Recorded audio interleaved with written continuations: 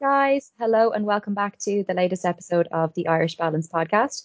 If you are new to this podcast, you're very welcome. My name is Dr. Ciara Kelly. I am a medical doctor specializing in public health and creator of the Irish Balance blog and Instagram platform. If you are a regular listener, then you know who I am. This week, I am delighted to be joined by Dr. Nikki Stamp, who is an Australian cardiothoracic surgeon. And Nikki trained throughout Australia and holds a Bachelor of Surgery and Bachelor of Medicine with honours, as well as a fellowship of the Royal Australasian College of Surgeons in Cardiothoracic Surgery, and her research is widely published in various medical and surgical journals. And she's also my first ever guest from Australia. Nikki's research includes mentoring and gender in surgery and improving the patient journey and outcomes after cardiac surgery and the way plaque, or what's called atherosclerosis, forms in our arteries. And her first book, Can You Die of a Broken Heart, has been translated into 7 different languages. And her second book, Pretty Unhealthy, was just released in 2019, which I devoured when we finally got it in Ireland and the UK. Welcome to the podcast, Nikki. How are you doing? Oh, I'm really good. Thank you for having me. It's so cool to be talking to people from around the world. I think one of the good things about COVID is that we're like, oh, let's just get on with it. We'll talk on Skype, and so it means I get to talk to people from all over. It's really awesome.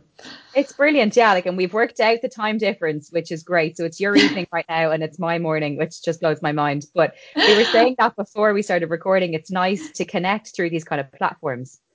Yeah, hugely. It's really is wonderful, and I feel like people are making in some ways making more of an effort to just go with it and chat to each other. So it's been really nice, and I've followed you for a while, so it's really cool to have a chat. I'm It very excited. is. We're not just handles, we're actual people, which I think is great. Actual people, Yeah. amazing. And Nikki, I'm going to start off by asking you a bit about your background. I'd love if you could tell the listeners a bit about yourself and your path in medicine and to surgery then. Yeah, sure. Like, it's a bit of a weird story. So I wanted to be a surgeon. I wanted to be a heart surgeon actually when I was just a baby. I was 8, and I used to see a surgeon here by the name of Victor Chang, who was a transplant surgeon working in Sydney. And he was on the news all the time because he was working on a durable mechanical heart, and I thought that was just amazing. So as an 8-year-old, that's what I was going to do. I was very precocious, and then I got a bit sidetracked as a teenager, and teenagers do, and I was Mhm. actually going to be an accountant, Oh, because my my parents are dad. accountants. Oh, really? Oh, that's Yeah. lucky for you. I kind of I wanted to study musical theatre, but my dad's an engineer and he's super, super sensible. So he's like, you have to get a real degree first. But I wasn't really feeling the accounting vibe. So Mm. I tried to work out what I was going to do, and I thought that I had kind of ruined all my chances because I sort of underperformed a bit at school. I didn't think I was smart enough to do anything challenging or difficult. And in the end, what I did was decide that I do want to do medicine. I do want to be a doctor. And so I started off studying science, Mhm. majoring in anatomy and exercise physiology, strangely. Mm. And then I got into medicine, and I was always going to be a surgeon. And so I started out my intern year. So it's very similar sort of pathway for training in Australia as it is in Ireland and the UK. So I started out as an intern. I started surgical training after that. And I finished my training about 6 years ago. So I've been a consultant for 6 years, which is crazy. I just, it's like, whenever I say that, I think that I'm like, oh my God, when did that happen? Yeah. Um, Adulting. and I am. I'm an actual adult. Yeah, I specialize in adult cardiac surgery. I'm specialize in coronary disease. I specialize in women's heart disease. I specialize in aortic surgery and transplant. And I also have this other completely random career where I write books and stuff around on social media and host TV shows, and I'm about a year into my PhD as well. So I think I need some downtime. I was going to say that doesn't leave much room for a bit of wiggle. That is keeping you No, busy, I'm sure. very. Yeah.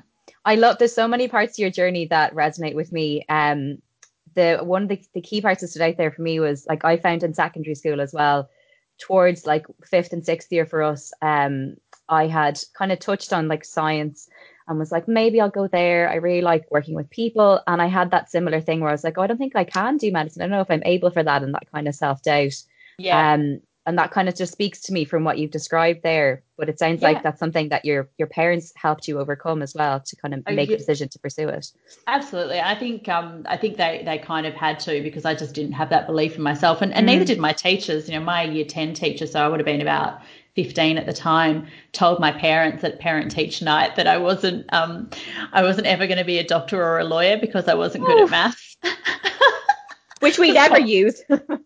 yeah, well, it's true. I actually don't use maths that often. It was a bit of a struggle, but I do remember that comment, and I'm kind of like, well, I showed her. Yeah.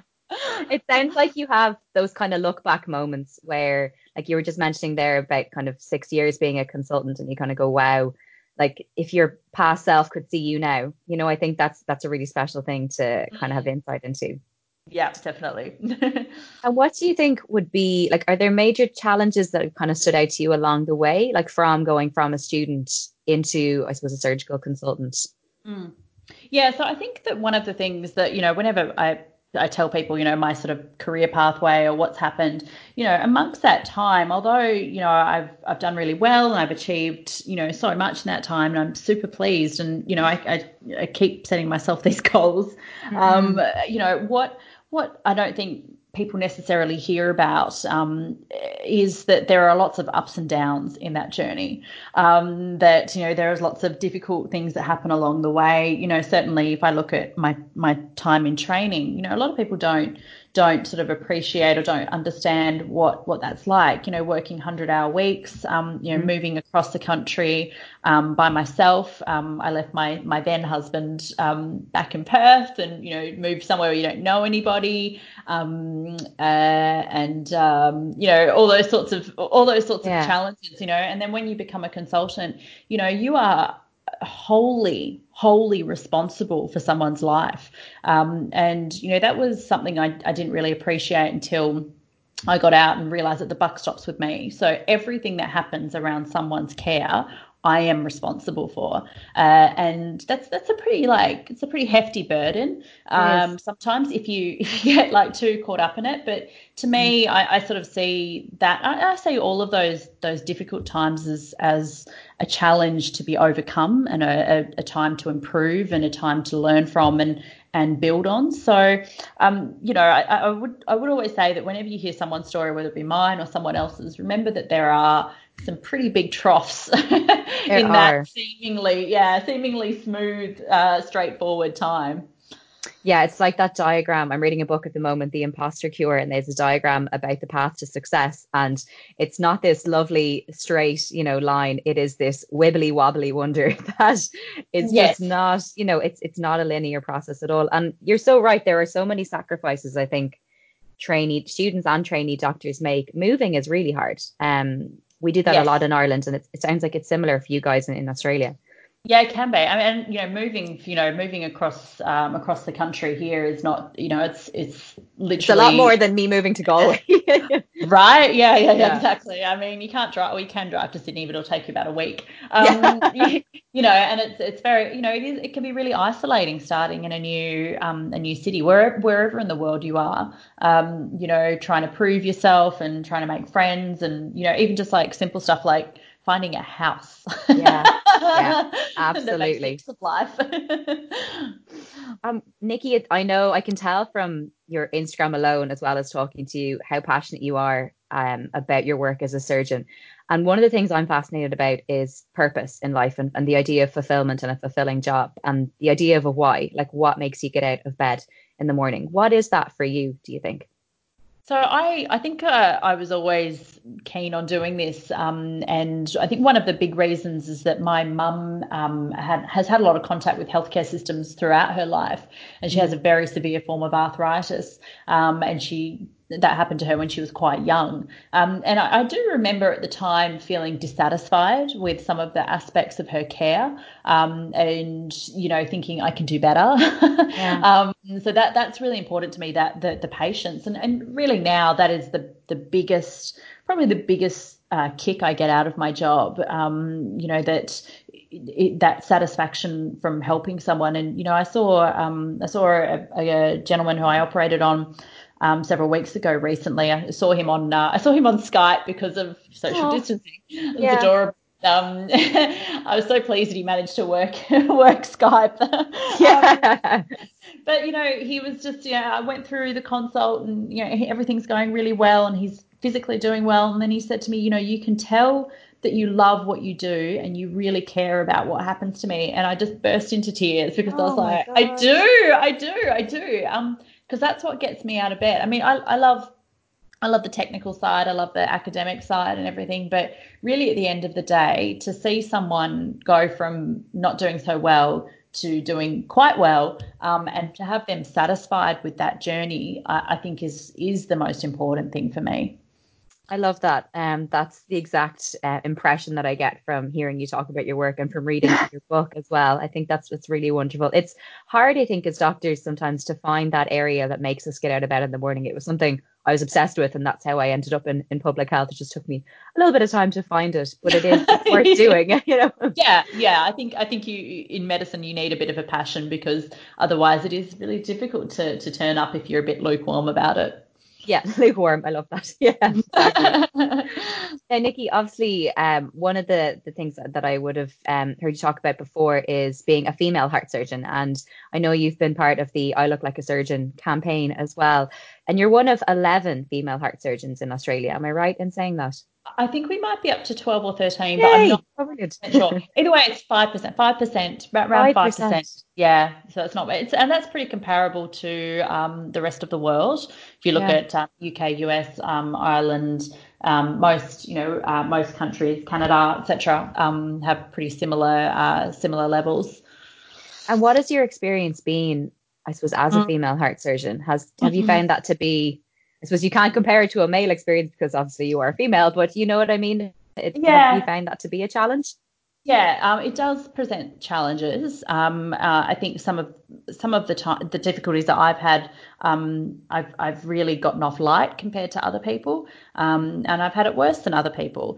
And I try not to harp too much on about my personal experience, Yeah, because I don't want to make people feel like I'm singling them out. absolutely. But I can say with certainty that there is a lot of data to support that the way women in surgery, their career path, Mm, their experience with patients, their experience with other healthcare workers is really different. There is a significant amount of gender bias in the world, but in yeah, medicine's pretty old school, yeah. and it can be really difficult. I've had patients who refuse to see me. I operated on a woman about a year and a half ago, for valve surgery, and it went really, really well. She went home, she recovered, everything was awesome. And I got a letter from her cardiologist telling me that she doesn't want to see me because she's refusing to come to her follow-up appointments with me because she's upset that a female surgeon did her operation. I was like, whoa. Whoa. Yeah, Wow. so that kind of stuff Yeah, happens. I think it happens to people who are visible minorities as well. yeah. And I have to say, in Australia, the Royal Australian College of Surgeons has done a good job in recent years of trying to combat some of this. Mm, But there's still a lot of work to be done, and I think part of that is actually convincing people that we all have a role to play, yeah. to try and dismantle these kinds of problems. And I think the other thing that's really missing from the conversation that people haven't quite cottoned onto yet is that it matters to our patients. Our patients deserve a workforce that is representative of who they are, Yeah. and they will do better if we give them that. I love that. It's like that campaign. I'm gonna butcher the name now, but you can't see what you can't be what you can't see, basically. That Correct. was it. Yes, Exactly. exactly. Yeah, yeah. Yep. And Nikki, one of the things that I find I get asked about a lot is maintaining, although I don't know how I got here, similar to yourself, but maintaining a social media platform as a doctor, and just finding balance with that time spent trying to be productive and have downtime offline, and then trying to, I suppose, provide useful, helpful, and I suppose responsible content online. How have you found that experience as a doctor? Mostly good. Mm, I'm very much a strong believer that healthcare workers should be online, and they should mm, be online in a professional capacity, because that's where our patients are. yeah. The vast majority of people will look to online sources, including social media, for their health information. And I think that it's important that there are healthcare professionals online providing good quality information. And then if you look at it from the other side of it, not just our interaction with, the general public, but our interaction with one another. So through social media, I've been able to meet and collaborate with and learn from, colleagues from around the world. And all of a sudden, in my phone, in my pocket, I've got access to some of the world's leaders Yeah. in my field, and in other fields as well. And it's amazing. So I think that it's a really important thing for us to do. But I think you're right. We have to use it responsibly. And a part of that responsibility, I think, is also being authentic, Mm, not just painting this, amazing picture of life and, trying to be a bit more relatable.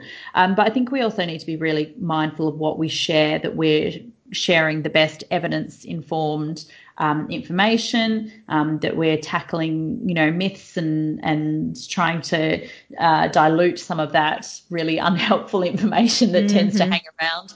And I think also, it does turn into a bit of a job. A bit of something else that you have to do. So I do think, as you kind of alluded to there, that balancing that and having some downtime and taking care of yourself, because sometimes online it feels a bit like people are using you as Google. Yeah. And Sliding into your DMs. right, like someone messaged me recently and said, "Oh, you mentioned this paper in a podcast once. What paper was it?" I was like, "What, It dude?" was like, how many podcasts have you done at this stage? Like that would take. I know. It's like I don't. I'm really sorry. Yeah. I'm sure if you search for it, you'd be able to find a whole bunch of stuff. Yeah. So just, and like everybody, I need to, sometimes I'm like, oh my God, if I log on to Instagram one more time, I'm I going to know. like lose my tiny mind. So I need to step back. Especially those times when you log on and that was not your intention when you picked up your phone. Absolutely. Like it's just a reflex now, which is really bad. I've started like changing where it is on my phone. I read that somewhere in a book, like, because, and then you actually get really scared because your thumb has memory. It's actually a really eye-opening exercise. Interesting. Yeah, yeah. Like if it's on the bottom right of your phone, flip it to the top left, and you Okay. will All right. your thumb will go bottom right, and just keep changing it regularly. It's an interesting thing to do. Hide it from myself. Yeah, exactly. Now, the second area that I wanted to discuss with you, Nikki, was heart health. And I know this is an area you're hugely passionate about, obviously. And coronary heart disease is one of the leading causes of death in Ireland and obviously in many developed countries and developing countries. Mm. And this is an area I know you talk about a lot. And one of my favorite bits of content I've ever seen that you share was on World Restart a Heart Day this year when you did the Instagram stories on CPR, which I just thought was such a valuable thing to put out there. And of course, the life-threatening state of a heart attack is what we want to prevent. And so, what would be some key ways people listening can look after their heart health in a proactive way? I'm so glad you mentioned that CPR stuff, because Mm, I sort of woke up. I knew Restart a Heart Day was coming, and then I forgot about it and thought, oh, I really need to put something out for this. And I dragged my poor registrar around the hospital looking for a CPR mannequin oh, to make brilliant. her to make her film me doing CPR. That's dedication to So the job. yeah, I know. Yeah, she got I bought her a coffee for her troubles, Mm. which is probably not enough, really. But look, if she ever listens to this, I hope she knows I'm very thankful for her video Yeah, skills. as am Um, I. As am I. but look, you're 100% right. Heart health is such a big thing, and there is a lot of awareness campaigns around the world, in general, also targeting specific groups like women, or here in Australia, where there's a lot of work trying to create culturally appropriate resources for Mm. Aboriginal and Torres Strait Islander people, and there's an incredible amount of education that is happening, because we do know that a lot of heart disease is preventable, Mm. if we can get people engaged in healthy behaviours. And I think that the behaviours that we want them to get engaged in are exercise, not smoking, because there's still a lot of people who smoke, trying to eat a relatively healthful diet, stress reduction, knowing your family history, knowing if you have a bit of genetic predisposition, talking to your doctor about it. So they're all seemingly really simple things, but the reality is they're not always that easy to put into practice. For lots of reasons. I know I slack off exercise from time to time, and I made cookies today. They're really tasty. Yum. So like all those sorts of things can be quite challenging to do, and particularly more so if you're have other difficulties in your life, where you live, how much money you make, your family situation, all those kinds of things. So we actually need to be getting that education out to the public, and also empowering the public to be able to do that. So making it easy, for example, for people to exercise. So, those kinds of things are just what we need to get the general public doing. I think one of the things I find frustrating around messaging, particularly from, as we're seeing more recently from the diet industry or from influencers, that you have to go all out in order to be healthy. And the reality is, if we just got most people even doing the smallest changes to their lifestyle, even running, I know not everyone likes running, but this is a great example, even running 5 minutes a day, that's it, even a little shuffle around the block will significantly reduce your risk of having heart disease. So we need to start setting some attainable and achievable goals for people to hit. I think that's brilliant.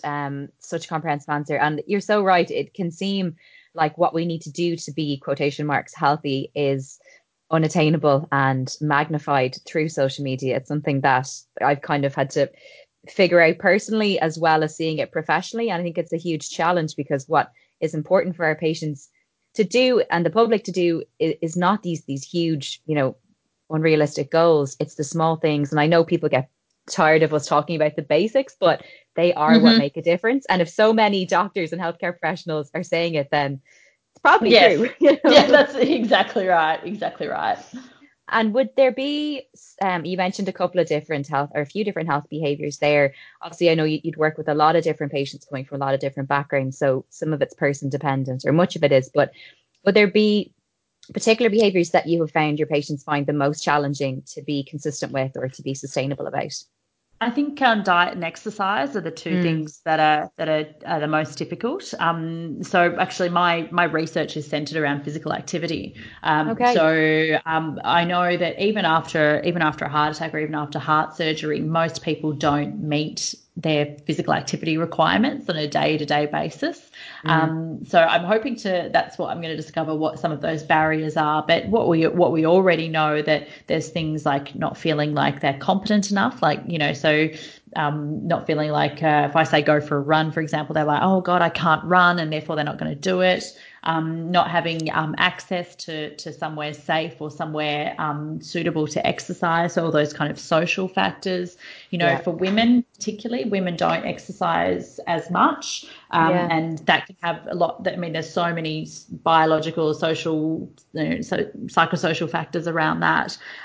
So I find those two things the most difficult, and a lot of it is about knowledge, and a lot of it is about social factors, and some there's a degree of confidence and feeling competent around these behaviours. So it's a really complex thing, and I'm hoping that during my PhD we'll be able to solve some of the problems, but probably not all of them.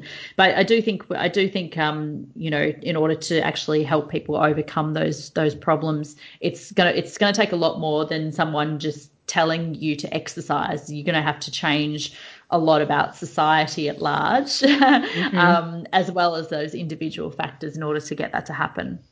Absolutely. And that's one of the big reasons that I went into public health, was that there's an element of it's down to personal, I don't like the word personal responsibility, but yes, the I know other what you side, mean. the environment has to be conducive to the healthier choice. That's 100%. a key thing. Yep. And it's just, I find it really interesting now in a really abstract way with the pandemic. Like in Ireland, we're only allowed to exercise within 2 kilometers of our home. And I have never seen more people out walking. Never in my life. It's the same here. I mean, because we were saying this before we started recording. We're actually able to relax some of our restrictions tomorrow, but Mm. even still, we're allowed out. We have been allowed out to exercise, and I've never seen so many kids out on the street riding their bikes. There's stuff that I Yeah, used to do when I was a kid, and I just haven't seen in recent years. yeah. People are just outside. I feel like because they've been told to stay inside, they're like, no, I really need to Yeah. get out. And exercise is the way that they're doing it. So it's a good side effect. It is, Yeah. because I think a lot of people are so aware that, they can get a bit of cabin fever, of course, by staying home Mhm. a lot. And while we do need to be staying home, well, and I know the advice is slightly different depending on the country, but Mm. that little bit of exercise, I think, is a real bit of headspace for people. Oh, hugely. Yeah, it's keeping me Yeah. sane, that's for sure. Definitely. You're so right though about kids. I saw a little girl on my way home from work learning to ride without her stabilizers, and I nearly cried. Oh, They're that so is cute. adorable. I know. It's like I remember that so well. Yeah, I know, same. And the last, just in relation to heart health, Nikki, the last thing I wanted to ask you, because I couldn't have you on the podcast and not ask you this, but your first book is titled "Can You Die of a Broken Heart?" And I know many people have experienced, and I certainly have, that intense emotional pain that comes with the end of a special relationship. But probably your most asked question: can someone really die of a broken heart? Yeah, it's a good question. And yes, we've all been there. Yeah, we have.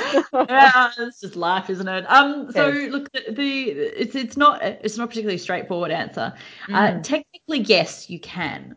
However, it's exceedingly uncommon for that to happen. So most of us, when we have heartbreak, and that can, be in relation to, your job, or, losing a loved one, or breakdown of a relationship, we do feel awful, and there is physical components to that emotional stress response. Our body does, release a whole bunch of hormones. It affects how fast our heart beats, affects our blood pressure, our immune systems, our sleep patterns. But for most of us, even though we feel absolutely wretched, we will be fine. The there is a group of people though who can get quite unwell and even pass away after significant emotional stress. And there's two groups of those people. And there's the first group is the people who are, perhaps a little bit older, or who have underlying medical problems already. And one of my favourite stats is a study that looked at the effect of having heart disease and then watching the World Cup soccer. And if you have known heart disease and you're watching your team in the final, you are 4 times as likely to have a heart attack. As oh someone my who has no, God. I know, right? I'm like, wow, that's pretty intense. Oh, Um, yeah.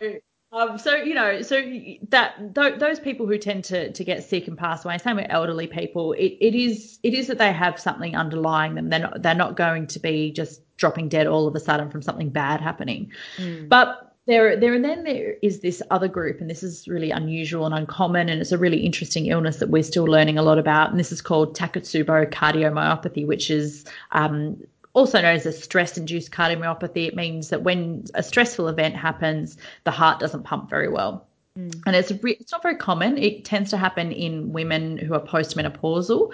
Now, not because women are more emotional. There is some, always have to dispel that myth. Yeah. There is some hormonal, physiological, biological factor at play there that we're not 100% sure what it is. But what happens is you get this massive rush of adrenaline, and it impairs the heart's ability to pump so well. And most people recover from this fine. Some people get very, very sick. But it is the ultimate dying of a broken heart. Very unusual. So technically yes, but as much as you feel completely awful, you will be fine. It's funny. I read the title of your book not long after. Actually, I haven't read your first book, because when I saw the title of the book, it was about 2 months after I had been at the end of a long relationship, and it was a really hard time. And I was like, oh, I think I'll I read that can't. in maybe a year when I feel like I can. So it's That's on so my funny. list. It's on my list Oh, for this year, because at the time I was like, that really speaks to me, but I just can't read that right now. yeah. I love that. That's so funny. I would be the same. Because I have read obviously your second book, but I was like, no, I can't do that yet. I just really need. I need a So it's break. But it's a good sign that I now feel able to read that book. So that's fab. I'm super pleased to hear that for you. Yeah. Now, we are going to touch on your second book because this book, I loved it so much. So, Pretty Unhealthy is your second book, Nikki, obviously. And it's just spoke to me on so many levels, both professionally and personally. Like, you're a massive and very inspiring advocate for changing the way we think about our health. And it was clear to me that this was a journey you'd been on yourself too, as have I. And I think it really spoke to me because as a doctor, I think sometimes I'm sure others do as well, feel like, well, I'm a medical professional. Like I shouldn't, fall for these things or make these mistakes. I should be able to see through some of the BS out there. But we're human and, we're all fallible to that sort of thing. Can you tell us where the idea for the book came from? Yeah, so I started to think a little bit about some of the reasons why we might be struggling with health, because as we know, there's a lot of talk and a lot of statistics showing that we're getting sort of sicker as a population. Yet at the same time, you can walk down the street and see gyms everywhere. There's you go to the supermarket and there's healthy choices. There's protein, this and organic that, and it's like, why raw this and raw that. Right. Yeah, exactly. And the two don't sort of match up. And I started thinking, look, the reason that doesn't match up is because those things that are pretending to be health are actually all about beauty.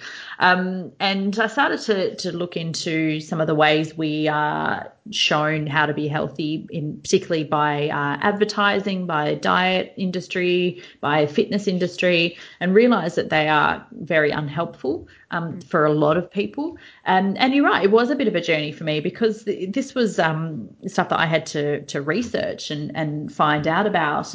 And for me, when I started writing that book, so in the book I talk a little bit about diets that I've done, including when I was at medical school, I was doing bodybuilding. So I was eating like not a lot and training quite a bit. And I, this is probably, probably nearly 20 years down the track. From that time, I still had a lot of baggage from food and exercise related to that time, and really actually researching that and thinking about it and talking to other people about it, talking to my friends and family was a real healing journey for me.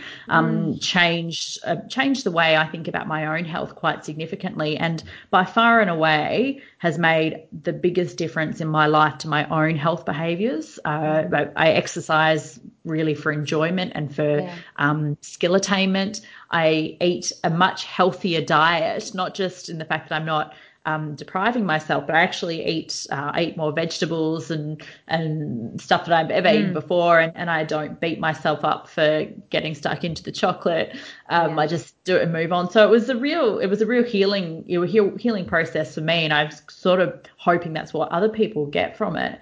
But at the same time, after in the period since the book came out, it's very, very hard to dismantle those feelings and those systems and those industries and come to sort of an understanding, a kind of middle ground where we're concerned and focusing on our health and doing the right things for our health, but also ignoring all the garbage, because that's really hard to do.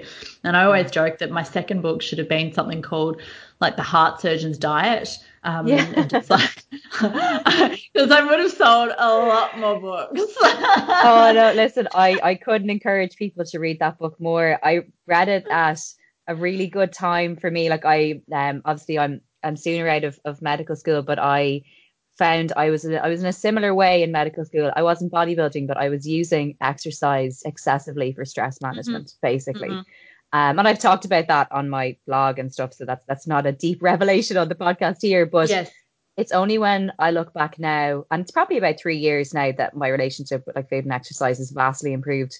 It really does, like, it's hard to describe. I haven't spoken about this part of it much, but like it is a bit of a wow moment when you go, oh my God, like that was just, it wasn't for enjoyment. It wasn't the image and the message I was being sold was not about enjoyment. It was about burning and earning and punishment. And it was just, yeah, that when I read your book, I was in a really good place with my own journey, and it was very healing for me too. So thank you. Yeah. Oh, well, I'm glad to hear that. That's really nice to hear. It means that it's doing what I wanted it to do. Yeah, I think it really speaks to the importance of a balanced and sustainable and healthy relationship with food and Mm. exercise, I think. Yes. Yes. Well, you've answered my next question, which was who were you writing the book for? And I think that yeah, Sounds preempted like that I was. answer. It sounds like I was writing it for myself. I wasn't just for me. Yeah. I wasn't being No, that but selfish. you know what? One thing that was clear to me from reading it was, you know what, none of us like who have been through this sort of thing or sold these myths and fallen for them, none of us are alone in that journey and none of us should self-flagellate for having done so, you know? Absolutely right. Yeah. And I think, when it comes to falling for that kind of, marketing or misinformation, yeah, I think you're right. I think that is not a time to be hard on ourselves. Like, no one is immune to that. These messages are designed to suck us in. They're designed to sell us something or make us feel a certain way. And we shouldn't feel bad about that. We should, keep that kind of disgust or irritation, whatever you want to call it, for the people who are kind of behind this. And there's Yeah. a massive industry that makes money off our misery. 100%. And that's sort of, that's where we should be frustrated. For ourselves, a little bit of compassion goes a long way. I could really sense that bit of, I don't want to use negative emotions, but that bit of anger and frustration that you felt about, didn't you describe it as taking a wrecking ball to that industry? Yeah, Yeah, yeah, I love that. that was me being restrained. My publisher's like, just get angry. I'm like, oh no, no, you won't like me when I'm Yeah, angry. yeah. Tactful anger. Yeah, that's right. And Nikki, I know I'm just going to encourage people to go and get the book because it really did. It was just such a lovely read for me. But how do you think if someone was to try and start thinking differently about their health, where do you think is a good place to start? I think that we need to start thinking about appreciating our bodies, Mm, what they can do, what we can do to nourish them and make them feel better. To look at it with compassion as as not some decorative item or something that needs to be punished, but something that is really special. And when it comes to doing these health behaviours, exhibit a little bit of compassion to ourselves. What would you tell someone else in the same situation? But hmm. also start thinking about, I'm not going to exercise because I want to fit into a pair of jeans. I'm going to exercise because I enjoy walking with my Yeah. friends, or by the beach, or I love being able to lift heavy things, or I enjoy whatever it is. It doesn't have to be anything special. It just has to be something. And if you enjoy it and you feel confident and competent, and like you're a part of something bigger, then I think that is a really important start to Mm. make when it comes to looking after ourselves a bit better. I love that. I absolutely love that. I think self-compassion is just so underrated. It's the one of the most hard, I think it's one of the hardest things to learn, but it is, and to practice. But Yes. once you kind of, it's like driving, once you kind of you reach that point where you don't have to think about changing the gears. It's like having a little friend sit on your shoulder and say, no, it's okay. Like there's no need to talk to yourself like that. Take a step back. Absolutely. Yeah, absolutely. Nikki, I want to finish by just asking you to give the listeners, if you could give one tip to bring a bit of Irish and Aussie balance into their lives, what would that be? Oh, Aussie I balance. know one is Like hard.